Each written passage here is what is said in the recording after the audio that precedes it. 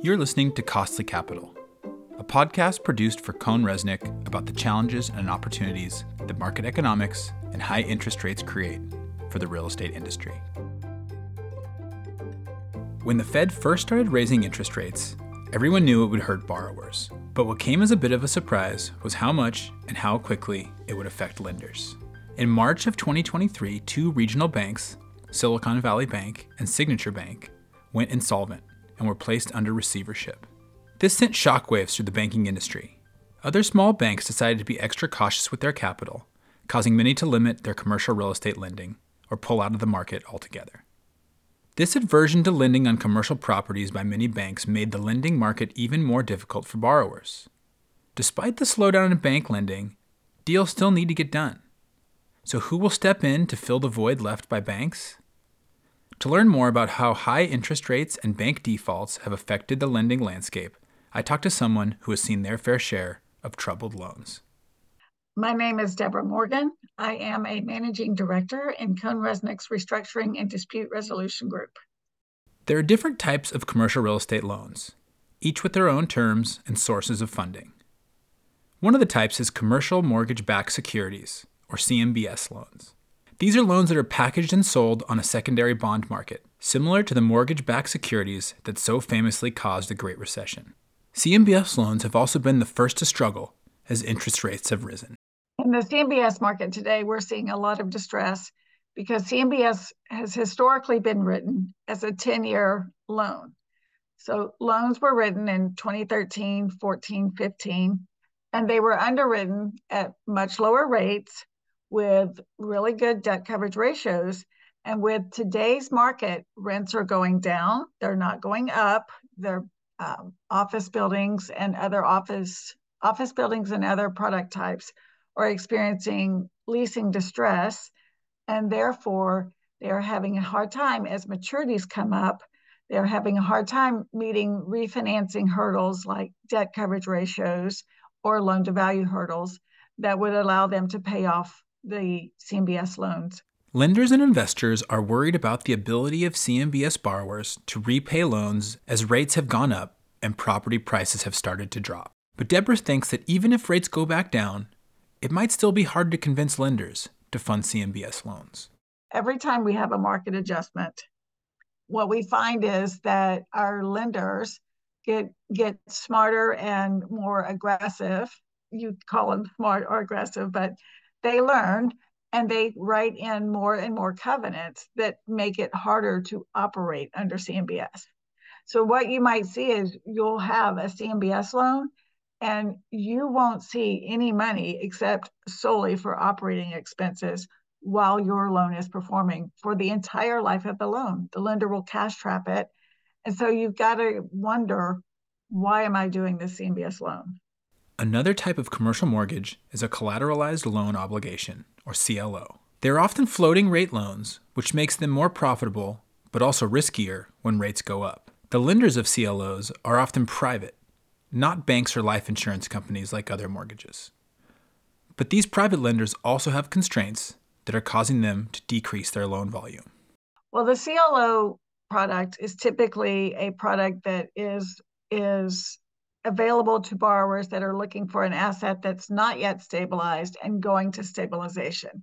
The sponsor or borrower is going to create value and improve the revenue over the short-term life of the loan. And a CLO is typically a 3-year product or maybe a 2-year plus a 1-year extension option.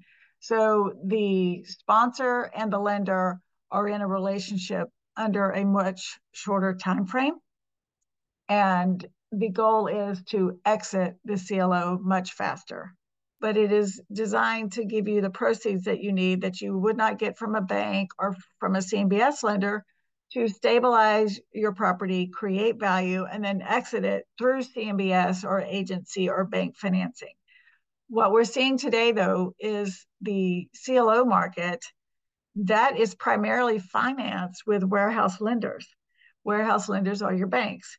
If banks are still getting a directive to get out of commercial real estate, one would have to think that they are going to get less and less interested in that CLO market, as well as they're going to get more aggressive in looking at their exposure to real estate that is done under the CLO lending market. Alternative lenders have helped fill a need in the lending market. Non-bank lenders don't have the same regulations as banks do, so they have been much more capable of adapting to a new lending environment.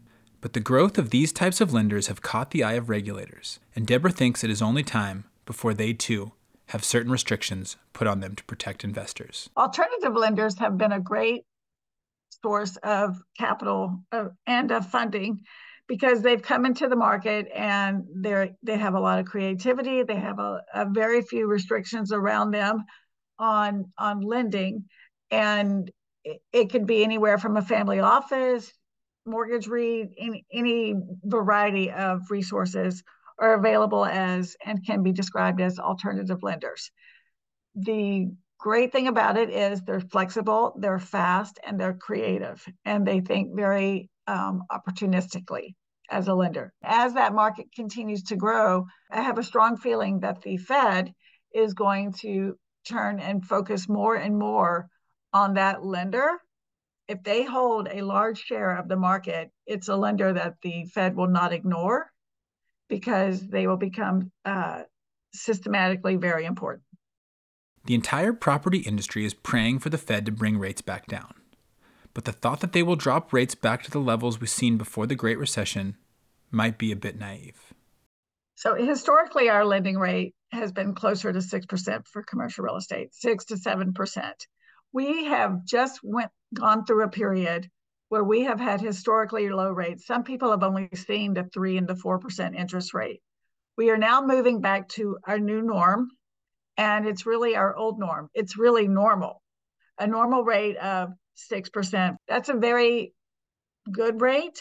It may not feel good if you're used to 3% or 4%, but if you look at the historical average, I believe that rate falls within the space. And what we saw before was abnormally low interest rates. So what will it take to bring capital back to commercial property loans?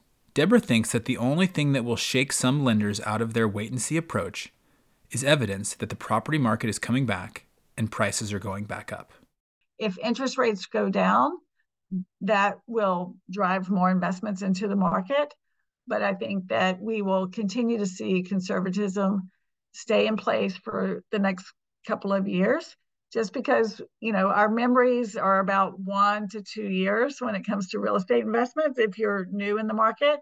And for some of us who have been in the market for a long time, we continue to remember some of those tough times during the great financial crisis and other recessions or events that we've gone through in the cycle. But at the end of the day, the real estate is still there. We are going through a market change today with office. We've gone through market changes with multi. We've gone through market changes with retail. And I think that we'll continue to evolve and become smarter and better at what we're doing in commercial real estate. The billion-dollar question is, when will the property market come back? Debra has her theory, but more importantly, she thinks that when it does come back, it might not look the same as it did before the Fed's aggressive rate hikes. If we see rates going down, I think that we will still see banks sitting on the sidelines, and we will see the CMBS market stepping up and offering more financing, the alternative lenders offering more financing resources to borrowers. We will see the banks stepping away from stabilized lending, and we will see the CMBS market, the alternate lender market, as well as probably the LifeCo market, stepping up and taking a larger share of the financing market today for commercial real estate. The repercussions of high interest rates on borrowers has still yet to be fully understood. But what might be more important are the repercussions it has on lenders. When rates do come back down, there will be a lot more investors looking to transact commercial properties. Who will lend on these transactions and what the terms will be will determine how fast the market recovers and ultimately how valuable commercial real estate will become. Thanks for listening to this podcast. For more insights, visit cohnresnick.com/subscription. That's COHNREZNICK.com/subscription.